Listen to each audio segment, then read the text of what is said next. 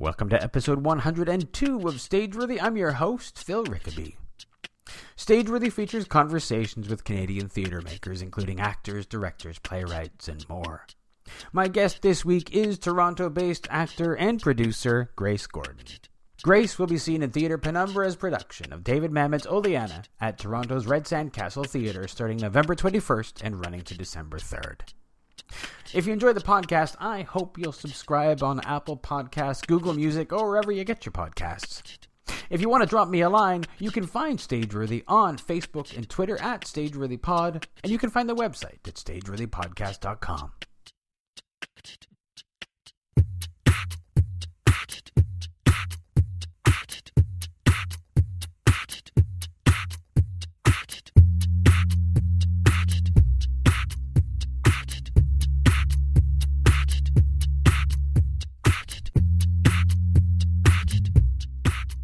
We rehearsed Monday and Tuesday, and then we're off today and tomorrow, and then we start back on Friday, and that's going to be a bit of a longer day. So we're rehearsing a little bit piecemeal right now, and then once November hits, we're in it. Yeah. We're in it as much as we can be, because we're dealing with so many different artist schedules. Oh, of course. Allegra Fulton is constantly working. If I could have half her career, I would consider myself extremely lucky. Yeah. After rehearsals, she's always zipping over to a recording studio to record a commercial or an audiobook or go and do a reading for Studio 180. And I just wish I had half her amount of energy to be able to keep going, because after rehearsals I can barely get to myself to the gym, let alone have any brain cells left to do anything else artistic.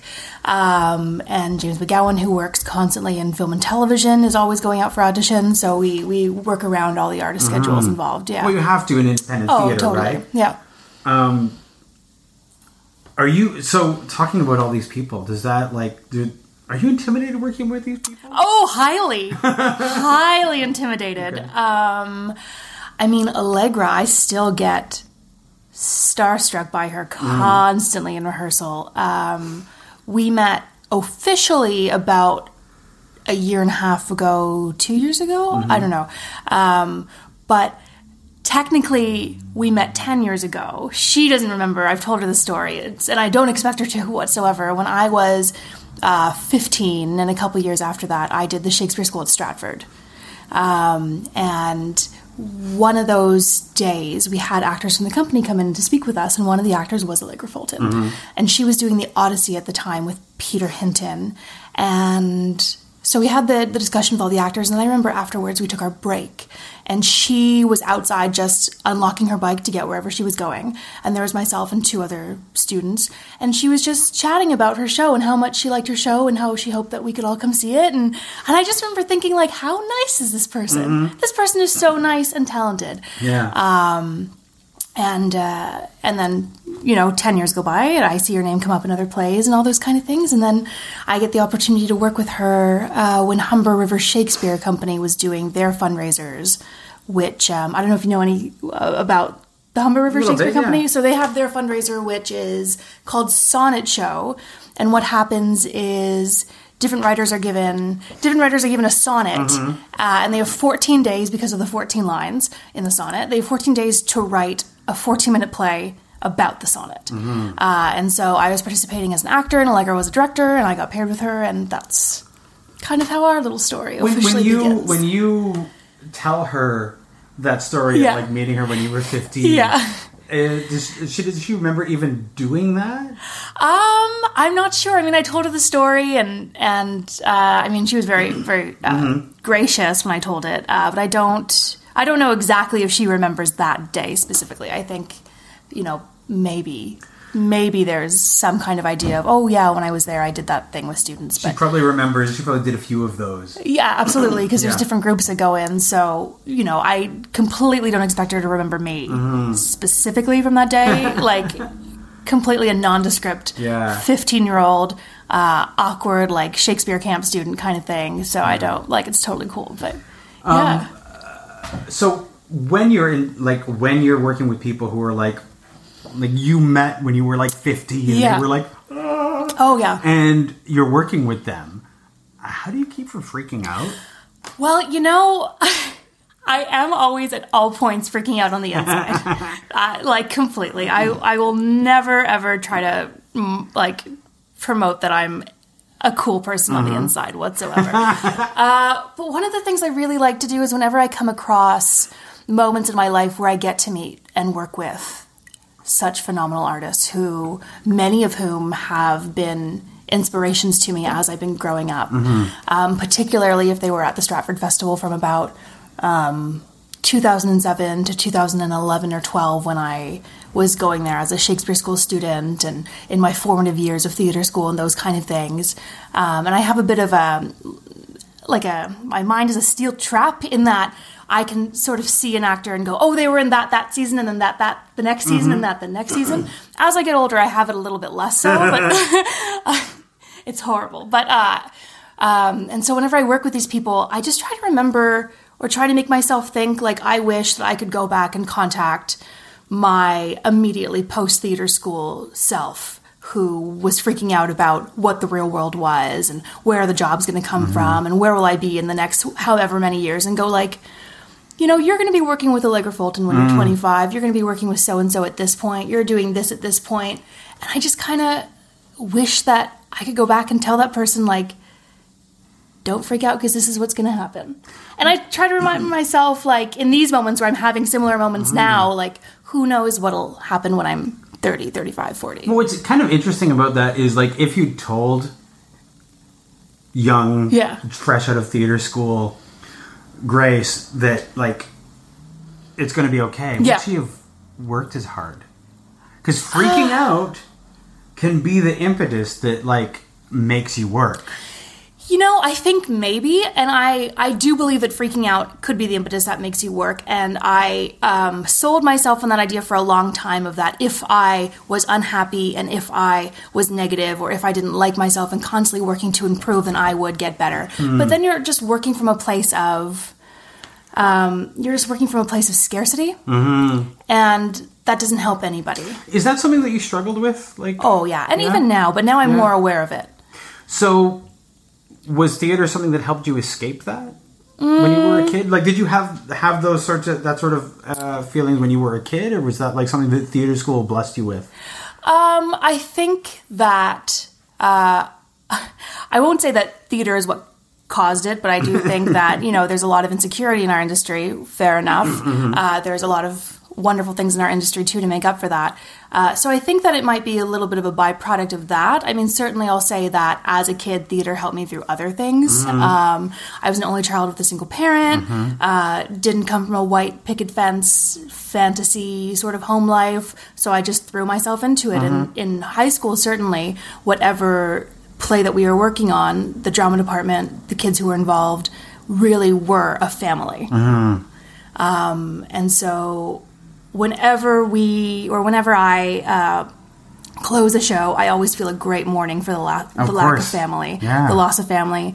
Also, whenever I'm on set, even if I'm only there for a few days, it's amazing how close you can become to people if you're working for 3 intense days. Oh, absolutely. Absolutely. If you're working right next to somebody for 13, 14-hour days, even if they're just holding a boom mic, it's crazy how close you can get to someone.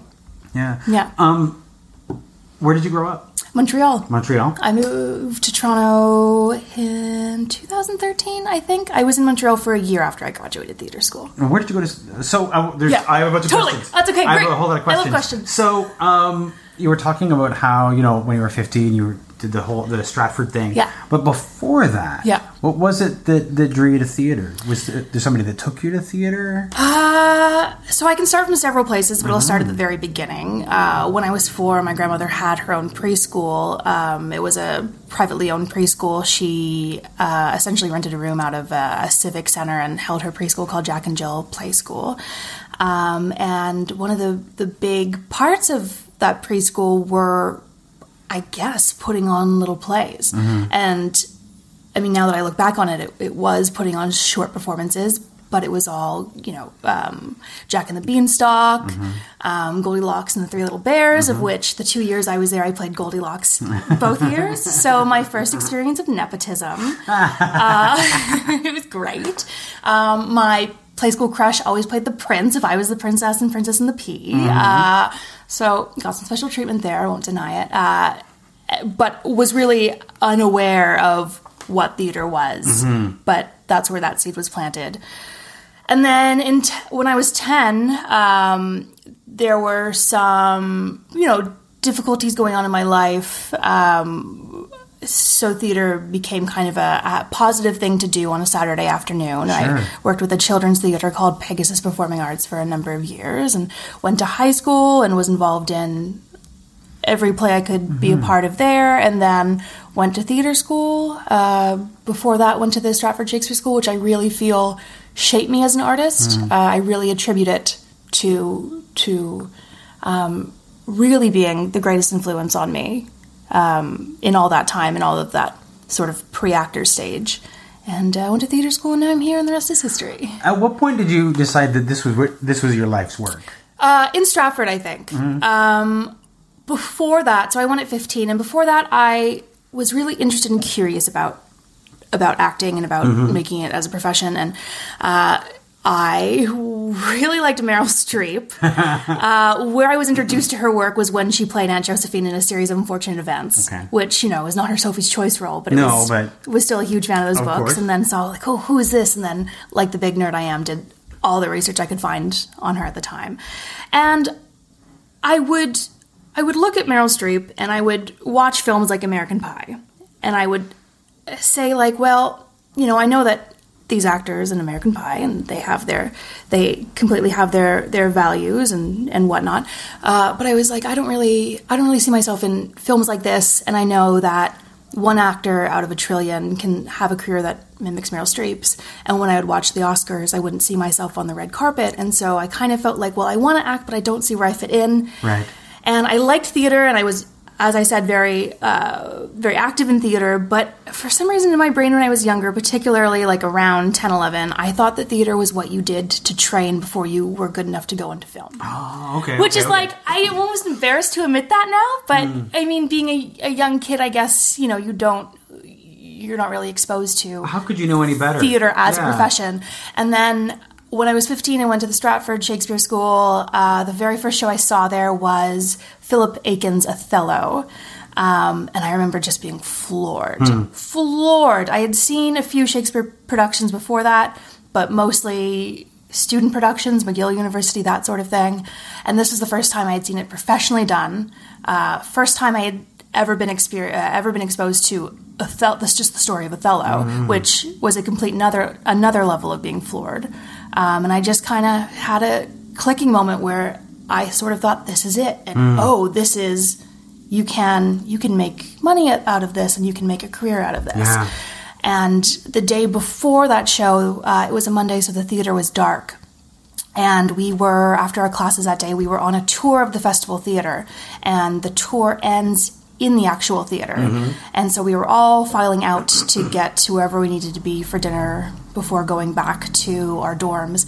And I remember looking back at that theater, or at the stage rather, and sort of seeing the stage expand and being so overcome with emotion that my 15-year-old self couldn't understand, and me immediately thinking that was some sort of secret connection that I had at that moment.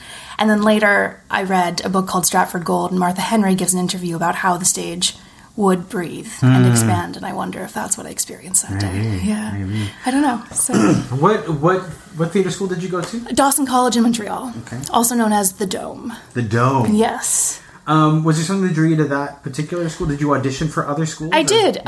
So Montreal, I don't know if you know, but Quebec's education system is a little bit different than the rest of the countries. We only go up to grade 11 there. So there's no 12, 13. So you graduate high school at 17 usually.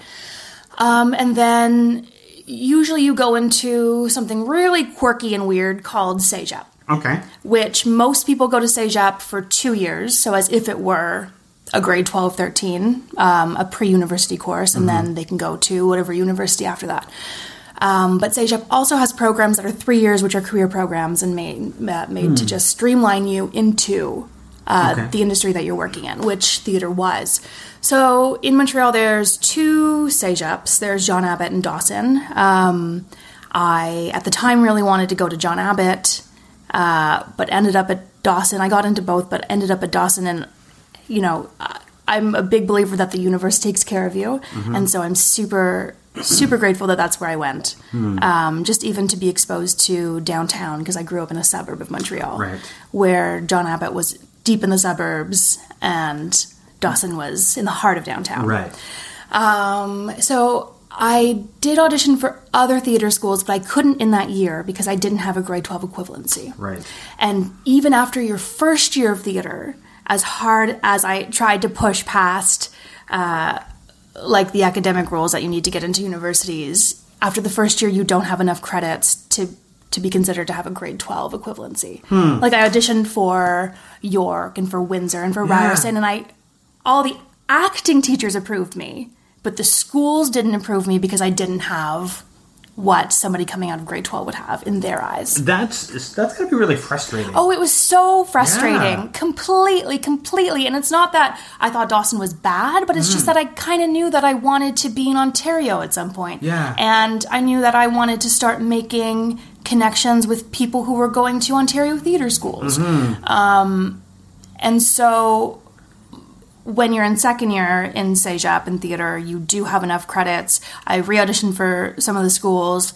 I got in, and then at the last second, I ultimately decided to stay at Dawson because some of my teachers, who were great mentors to me, said, you might as well just stay out the year. You're most likely going to get an agent at the end of the year and then start auditioning, and lo and behold, that's what did happen. So yeah, I'm glad. And I think to myself, I've been to the past couple Theatre Ontario showcases, and I've kind of been tracking, like, okay, had I have gone to Windsor when I got in, I would have been 23 when I graduated. What have I done in my career and in my life from 19 to 23 that I wouldn't have achieved had I gone to university? And so I'm just grateful that things worked the way that they did.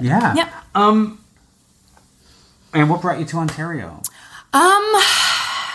Many things. I mean, mostly there's more work here than there is in Montreal, as much as I adore Montreal, and I love Montreal. Are you bilingual? Un peu. Yeah, okay. Mais je suis très anglais. Were you bilingual enough to do French theater, or was it? Oh gosh, no. No? Okay. I know people whose first language was French, and they are not considered French enough to do French theater in Quebec. I mean, really, if you haven't gone to either the French section of the National Theatre School or the Conservatoire, like you really aren't working on the French side. So, like, there was very little option for you? Oh, like, I would only ever work a UDA project if I was the Anglophone butt of the joke. Right. Like, with my accent, nobody is fooled that I'm not from Beaconsfield. Right. Yeah. So you would have been like at some of the smaller theaters, the smaller English theaters, or Centaur, but not a whole lot of options. Well, there's Centaur and there's Seagull, and then there's Mainline, which is sort of like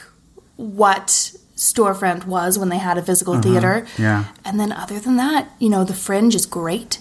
It's the best party. Yeah. A best Fringe party, I think. But other than that, there isn't a lot. Yeah. And I got to a place where I would go to a Centaur opening, and then I would go to the Seagull Center opening either the next night or the week after, and I'd see the same people. Yeah. And I adore everyone in Montreal, and I miss them so much, and I can't wait until... And I do go back and work quite a bit, mostly in film and television in Montreal, but, when that theater project comes where I can be in Montreal for 2-3 months, like, I'm ready for it. Yeah. So, you came to Ontario, and you've been working here. At what point did self-producing become a thing? My relationship to self-producing has been quite harried. I have tried to produce several different projects, mostly in Montreal, or when I first got to Toronto, and had them all fall flat. And so I got to a place where I was like, well, I'm just not going to do it. It really takes people who are as 110% motivated as you are to get a show off the ground. And it's really hard to do it alone, and it really sucks. And then I was in an acting class in the winter, spring, and I was assigned a scene from a play called Toyer, and I completely fell in love with my scene partner, and we were excited about the play, and so we were both busy at the time with other auditions, so we really only got half the time in class to work on it as we could have, and so finally we just said, like, why don't we just do it? And I sort of brought myself out of producing retirement, and we had been working on that for a couple months. And then in the middle of the summer, he decided to bow out to focus on his YouTube career, which more power to him. He's fabulous and is traveling across the world to promote his channel. So absolutely no hard done. And then I was left with this decision about, what do I do? Yeah. What do I do? And so you decided on Oleana. Yeah. Okay. So let's talk about like why you chose to do Oleana before we get into any of the politics around it. Well, like most of my decisions, it's made very impulsively. So yeah. It's like I wish I had a more eloquent, politically driven reason behind it. But mostly between Toyar Ending and Oleana, I thought about doing another play for about a week, and then I decided that play had too many characters involved.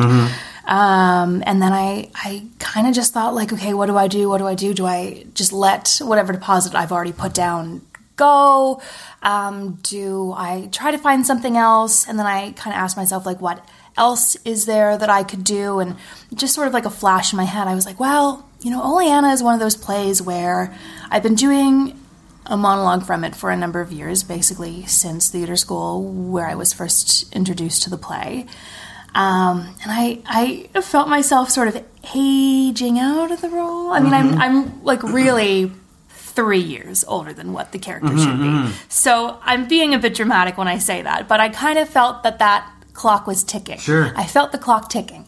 And so I was like, okay, well, I'm going to see if the rights are available, and we'll take it from there. And I found out almost instantly about being granted the rights. So I thought, okay, cool.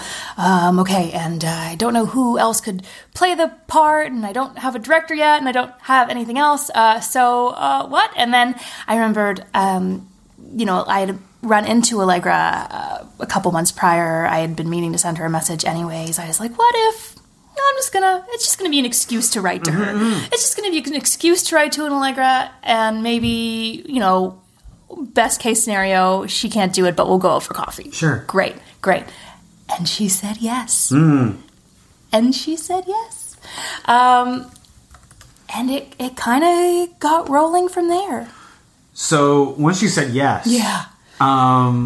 Did you freak out at that point, or did you freak? I'm freaking out at all points. Yeah. Okay. And like all the forms, all the definitions of freaked out you can imagine, I am all of those definitions at all times in this process. Yeah.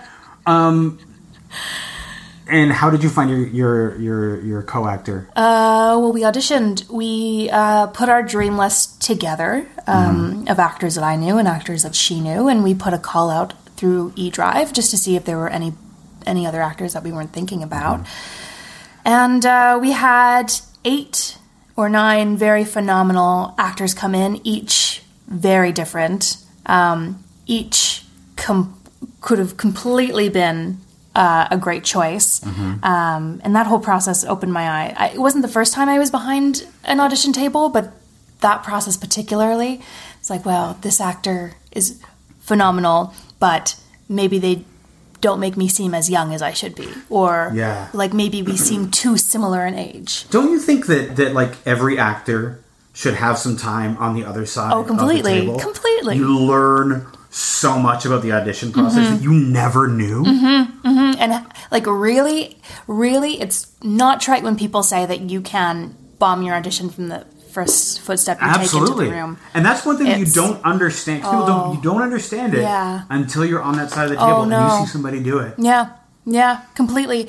I think when I was first auditioning, I'd walk in with this nervous energy of, like I'm not very good, and I'm nervous, and like asking like, I want this part so that I can feel good about myself, or that kind of thing. And it wasn't until I turned the tables on that, or was aware that that's coming from a place of scarcity rather than abundance, that things really started to shift in my career. It's interesting to realize like how easy it is to do that, because everybody's nervous going in, but it's almost like you have to like walk into the room with energy, but not too much, and you need to exude like you're in good hands with me. Oh, completely. Good people behind that table. Oh, completely. And if you don't do that, they're like, whoa, totally. off. Oh, totally. But even that being said, like you can have too much confidence. Of course, and I've seen that shoot actors in the foot as well. Yeah. So it's riding that fine line of being self-assured, but not cocky, but also then just having the ephemeral it. Yeah. Yeah. Yes, you have to have the it. Because actors can come into a room and... They can be amazing, but not what you need. Just don't have that, that attraction, that chemistry, that it's like dating almost. Yeah, of course, yeah. So much in this industry is like dating. Sometimes dangerously so. Something dangerously Sometimes dangerously so. And that's something that we can discuss as we get a little further into. I mean, it's very much a part of this play. But who did you eventually find, and how did you find them? So James McGowan is a friend of Allegra's. He is predominantly a film and television actor. Has done theater, and I did this play in Montreal. He's also from Montreal, which was a happy little accident. He did this play at the Monument National, I think, maybe 15, 20 years ago. Don't quote me on that, and I'm nervous to do any research about that production, just because I don't want to start comparing myself to whoever played Carol in that production. Of course. Which I'm a big comparer, so that's one of my things that I'm trying to work on. So was a friend of Allegra's, was the only actor out of the 8 or 9 that was completely unknown to me. Which... some of the actors I didn't know personally, but had seen them in shows or had seen them around, or some of them were people that I was quite close with. James was the only actor who came in who was completely unknown to me. Okay. Yeah, so it was... That's got a certain amount of excitement. Oh, totally. Because when you know somebody... Oh, yeah. Especially if you know them well... Oh, yeah. You kind of know what they're going to give you. Oh, yeah. And then to have somebody you don't know come in, that's okay. Yeah. Yeah. And I don't know how to describe James other than very intense. And that isn't to say that he's super serious, because he'll crack a joke faster than you can. Than you can even wonder how he came up with that punchline. But just the way he looks at you is just very with you, like he's looking into you. Right.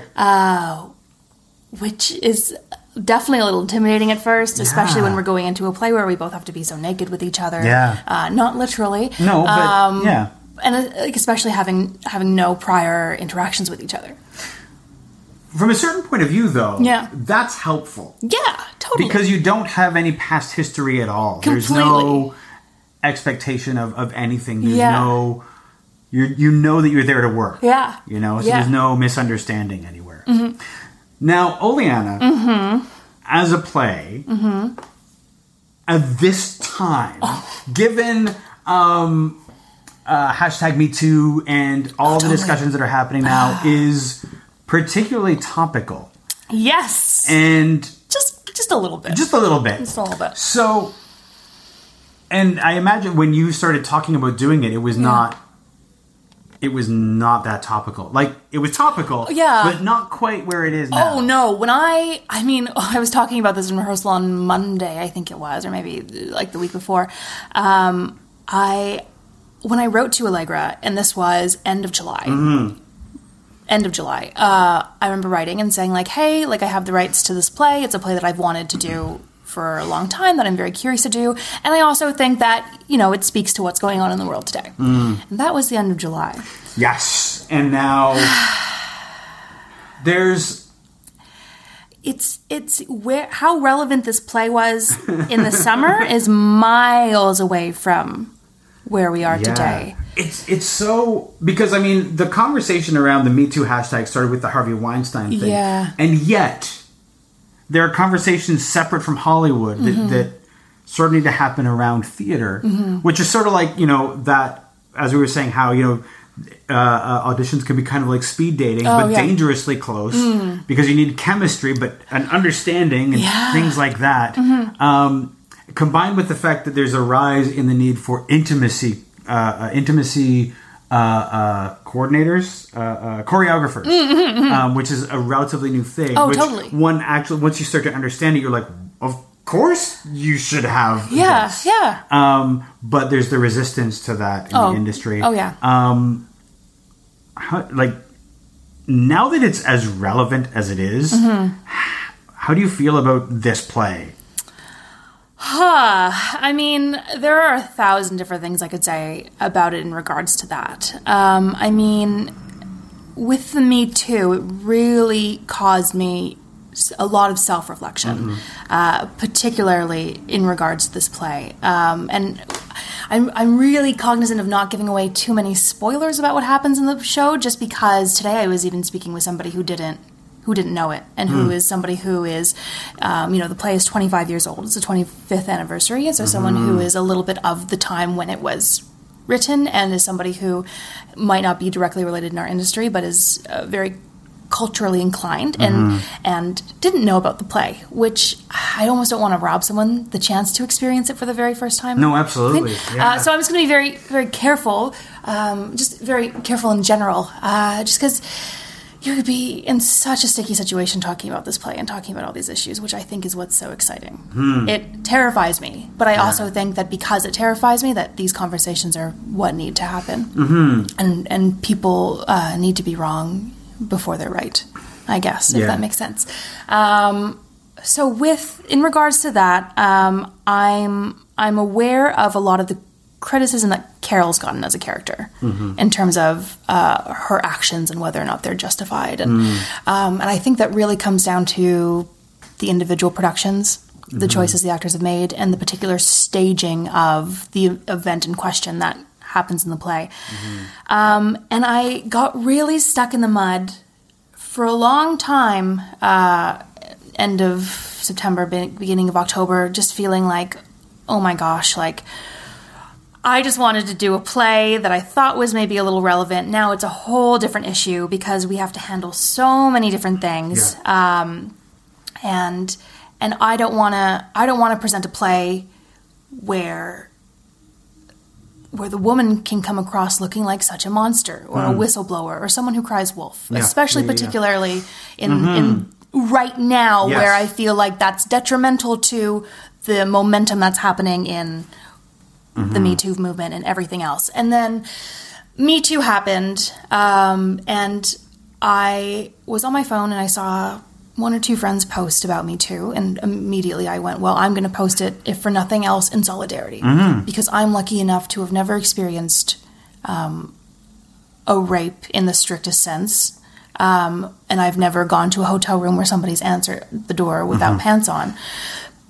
But it made me really question what is the actual definition of sexual harassment and start to reflect in moments of my life where maybe somebody in power put their hand on my hand in a particular way. And this person, while I wouldn't call this person a monster whatsoever, and at the time I would consider this person a father figure and a mentor, but, in the context that it was done, it was...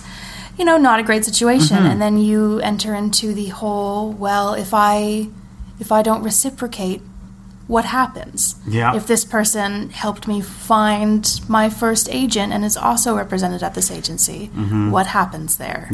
And so it's made me stop minimizing my own experiences, and it's helped me as an actor to not get into the mud of minimizing Carol's experience in this play either. Because as somebody who's speaking to you now in an interview situation, I need to be objective to talk about the play, but as an actor, I absolutely cannot be. No, of course. And I don't even need you to be objective. Oh, no, totally. Because, the thing is that I always feel like Oleana is a play that's written by a man and is often presented with the male perspective. In which case, I think a lot of times the Carol character can be seen as a manipulator or a monster, whatever it is that she can be seen as. But in the hands of a woman actor, a woman director. Yes, she's also an actress. Yes, but the director giving their focus to the play, and now it's a play written by a man, directed by a woman. Yes, which I think might give it a different take. Yeah. Do you find that? Because obviously every time often when we see it before, it's like from the teacher's perspective with a male director, and it's true. I don't know if I've done a lot of research on past productions mostly because it's something that I like to do as an actor while I'm in the preparatory stages. But also, I've never actually seen this play done or on its feet or seen the film. My only experience has been reading it. And so one of the things I like to do is read past reviews of different productions to see if I can mine any information out of them. And that was a positive and negative experience. We can talk about that after if you want. But it's true. I don't think I've seen a woman's name on any of those reviews in the director position. But that being said, from day one, Allegra's really approached this play from a point of view where they are both wrong and they're both right. And I think it's safe to say that Allegra is a feminist. We haven't had that conversation, but having had multiple conversations about other things with her, I think it's safe to say. But I think at its core, really, it's not a feminist story; it's a human story. Yeah. And it's a story about how two people who can have a fleeting connection can find themselves in such an awful position because somebody phrased something slightly the wrong way, or somebody didn't leave the room when they maybe should have left the room. Right, and that's not to point fingers at anyone. It's just there's a beautiful line in the play, which is we can only interpret the behaviors of others through the screen we create, which I think really puts the spotlight on the audience to see how they interpret things. So we can only really try to do our best with the material that's presented with us. And while I can sort of recognize why some people might say the things that they do about Carol, as an actor, I can only be true to however I can justify them within myself and come to terms with that. I actually look forward to conversations after the play. Which, just to say, Mammoth Estate people, we will not be doing an official capacity where we sell tickets. I just mean like people who are, like when people leave the theater, not a talkback, but when people leave the theater and they're having conversations with each other. Because there's nothing like people interpreting the play that they've just seen. Yeah. Especially when a play is gracious enough to leave that up to them. And to have them have those conversations as they interpret it, which is a great gift to give them. And the play is shrouded in ambiguity. And in terms of more information for the actors, or even just to set up more consequences or make it more complex and more detailed, the way that Mammoth's written it is he just drops a little something in and then it never comes up again. So it's a clue or a hint into what happens in between the three encounters that the play is told in that gives you more information. It can also be a red herring. But certainly I think it's really up to the staging of it, and to have the privilege and to have the privilege of being able to stage it and in what's going on in the world today. We're early on in rehearsals, but I'm really excited to see what happens at the end. Well, I don't think it's interesting because the conversation around Me Too and everything else, this is not something that seems to be going away. And a lot of times, we see these things that come up and we talk about them and then we never address them again. Oh, completely. But we're seeing more and more of it. And I think because of that flirtation in the audition room, how that can be like speed dating, and how sometimes, because a lot of times we just let actors work out the physicality of their attraction on stage together without an intimacy director. There can be crossed signals and misunderstandings and things like that lead to an increased need to have the continued conversation around Me Too. Oh, completely. And that's it's a good thing, and it's an important thing. We've avoided having it for a very long time.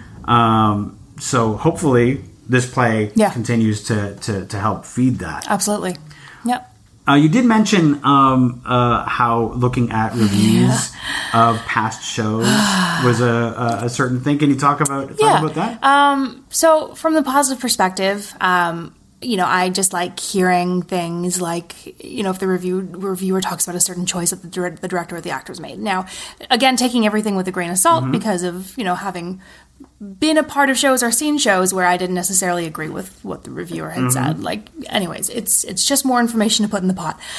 But then I started reading the comments, which I don't realize why I didn't know beforehand not to read the comments. I never read the comments. No, especially for this. And I was reading the original New York Times review for the original production, and I was like, well, the New York Times, people must be educated and on the know. Like, I can't wait for more information to hear what people think. A couple comments in, there was a comment that essentially said that Oleana was their litmus test for whether or not someone was a sociopath if they had sided with the character of Carol or not. Jesus. Oh, I know. Jesus. Right? And they thought that how could anybody be behind this monster of a person, and how could this girl do this, and da-da-da-da-da. And I had to put the computer away completely because it doesn't serve me and it gets me into a funk. And it's not a play about one person, it's a play about two people and about the complexity that's involved in an altercation that spans over 3 interactions. And I don't know, I had to put it away, and that was that. Did you stop reading comments after that entirely? Yes. That's wise. It also makes me want to go. I want to find these people and sit them down and say, no, but then there's this moment where this happens in the text, or I just want to defend it all to everyone at all points and be like, well, maybe it wasn't staged like this, and it could be like this, so she's not... Anyways, so... It's interesting how, commenters, I love if there's a commenter who's like willing to comment on theater. Yeah. Fuck, thank you, but... Yeah. You do hope that they're more that you get intelligent discourse and there. That's not to discredit them, whoever they are. It's not to say that his comment wasn't intelligent. I mean, also to refer to the Me Too movement, some of the comments I was seeing on Facebook were pretty atrocious. I had a couple male friends who wrote posts about, if I've ever done or said anything wrong, I am sorry. And there were commenters about, well, what about all the men that have been harassed? Why is it only women? Why is it only women? Why is it only... And, I can say that those are awful comments, but again, we can only interpret the behaviors through the screen we create, and that is that person's point of view because of their reasons. And... But this is the kind of response that comes almost always from white men in a position of power. Yep. That is the response to it's the same thing that happens with the Black Lives Matter movement. Completely. And instead of like addressing the issue, deflecting it into something that is about them. Yep. Or prove to me that this is a thing. I've seen that too. Yeah. I also saw some people saying, "Oh, this is a conspiracy because this is the feminist conspiracy because white men are the most disadvantaged people." And I was like, "This is something that people actually believe. That white men are experiencing some form of discrimination that's unprecedented in the world." And it's the kind of thing that is like, you just really want to shake people and go, Wake up. Wake up. Yeah. Wake up. Wake up. Equality. Yes. Does not mean no disadvantage to another person. Yeah. Which is unfortunately how they see it. Yes. Completely. So you've got some intermittent rehearsals for the show. Yes. And you're in November, once you really start delving into it. Yeah. And I mean, you open November 22nd. Yes. And so you're like, once November hits, it's like a steamroller. It's a steam train heading straight towards opening night. Well, and the play is such a steam train in and of itself. It's 70 minutes, no intermission, straight through, of just text that just cascades. The first act is just riddled with so many mammonisms of half lines and shared lines and going back to secondary thoughts when you start to speak, and it's awful to learn. And we're having a great time doing it. But... yeah, it just goes straight through. How do you learn text like that? Well, I can't speak for James, even though I've been roping him into some of my tips and tricks, or more tricks, I should say. For me, it's a lot of private study. You, with text like that, when your line is, I don't, I, why, I don't, what, you need to know what you're saying, why you're saying it, and who you're saying it to. And it can't be a process of, excuse me, it can't just be a process of learning the lines and then in rehearsal, what do they mean, and finding out all those sort of things and learning them by rote and all of that. You have to know exactly what you're doing at all times and at least make a choice so that you can ingest those lines. Yeah. For something like that, you really you have the only way to know it would be to know all of those little things about who, what, and why are you talking like that, and completely, and it's almost a gift, because then when you're in your rehearsal and you're consistently missing the same line over and over again, and if you miss one I or anything like that, the whole train goes off the tracks. Of course it does, yeah. The whole train goes off the tracks, because then you mess up the other actor too, because you need to be right on top of each other. Yeah. And listening for your cue and listening so inherently to what the other person is saying, that you need to be right on top of it and you cannot miss it. If James has a line that it's just well, period. Or if you even miss a mammoth pause, the musicality goes right out the window. Right. Yeah. So if there's a line that you're missing consistently, is that because... Usually it means that it's an indicator that you aren't 100% sure why you're saying it. Yeah. Yeah. Yeah. It's a case for having to know, sometimes as actors we can futz, we can wing fake it, we can and sort go of wing through it. I don't have to our... know exactly what I'm completely. saying, as long as I'm saying it, as long as it looks like I know. Oh, yeah. But you can't fake it. Oh, no. Here. And I'm an actor who I think that I work off instinct a lot. And in terms of, let's just learn the lines and play and get these books out of our hand. But you need to know first before going in. Or at least, Allegra talks about throwing everything at the wall, throwing 200 things at the wall and seeing whatever stays there at the end of it. Yeah. So are you on the social medias? I am on the social medias. You got the Twitters? I got the Twitters. So Theatre Penumbra, the company that's producing this play, is on the Twitter. It's on the Facebook. So take a look for those and like and follow those pages. I have a personal Instagram. It's Grace Gordon 1. So follow those. So you do the grams, not the twits? It switches. I like the grams. I'm also on the twits, but I deleted it from my phone to make room for whatever, because my phone is constantly running out of room. And I didn't miss it for a long time, and I'm back now and I like it, but it's just so time consuming checking all of them. Oh my god, you almost can't. And you've gotta figure out at what point in the day do you check? Oh, because yeah. you can't do it all. Oh yeah, and one of the things that I liked about Twitter is I'd see an article and I'd be like, oh, I want to remember that, so I'd like it, or just to read it later, and then I would stockpile these 50 articles, and by the time I got around to read them, they were all obsolete or stories changed or whatever, and I just wouldn't have time to get through them all.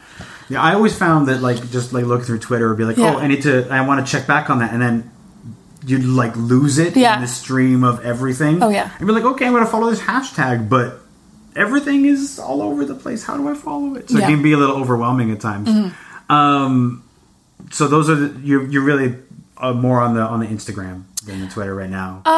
Personally, I am, but Theatre Penumbra is more on Facebook and the Twitter. How do you? I mean, are you managing those? I am. Yeah. How do you find the process of managing basically two personas? The theater company and yourself. Sure.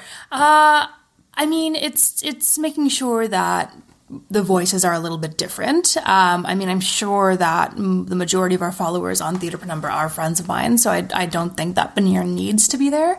But managing something, social media, especially when you're promoting something, is a full-time job on top of everything else. And thank God for scheduled posts.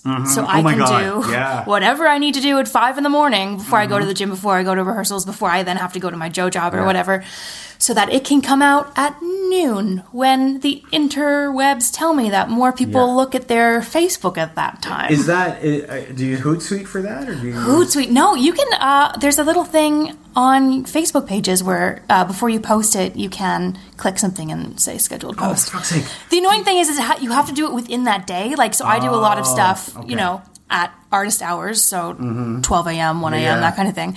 But if you're doing it at like 11:30 or 12, like I guess 11:30, you can only do it before it hits midnight. So it's changed that Facebook. That's a little this bit. Is mine. Anyways, that's mine. That's why I use Hootsuite, which allows me to schedule a whole bunch of things in advance. Okay, that's a whole other thing I have to learn. Buffer is also. I'm not good at learning things. Tried Snapchat, it wasn't for me. Oh my god, Snapchat is like. feel it's like like such I'm only on it because it's like the kids at work are on it. Okay. So I feel like it's a thing I got to be on. Yeah. And I mostly don't. I don't snap. Yeah. I don't chat. Yeah. I just let them do that. Okay. So I think we can do without it. Well, Instagram has kind of killed Snapchat, hasn't it? Instagram has in a lot of ways killed Snapchat, but that was because a lot of the things that people were using Snapchat for, Instagram started doing. Like Instagram stories became like that's what Snapchat is, and so Snapchat I think is probably dying a slow death. Yeah. It's going to go eventually because Instagram's owned by Facebook, and you can't stop. You can't stop the Facebook juggernaut. So sad. I don't want people to lose jobs. I'm sure that they're going to find jobs somewhere else. Okay, I hope Somebody's going to come along and take care of them. All right, I'm glad. I'm sure okay, I'm good. I'm glad.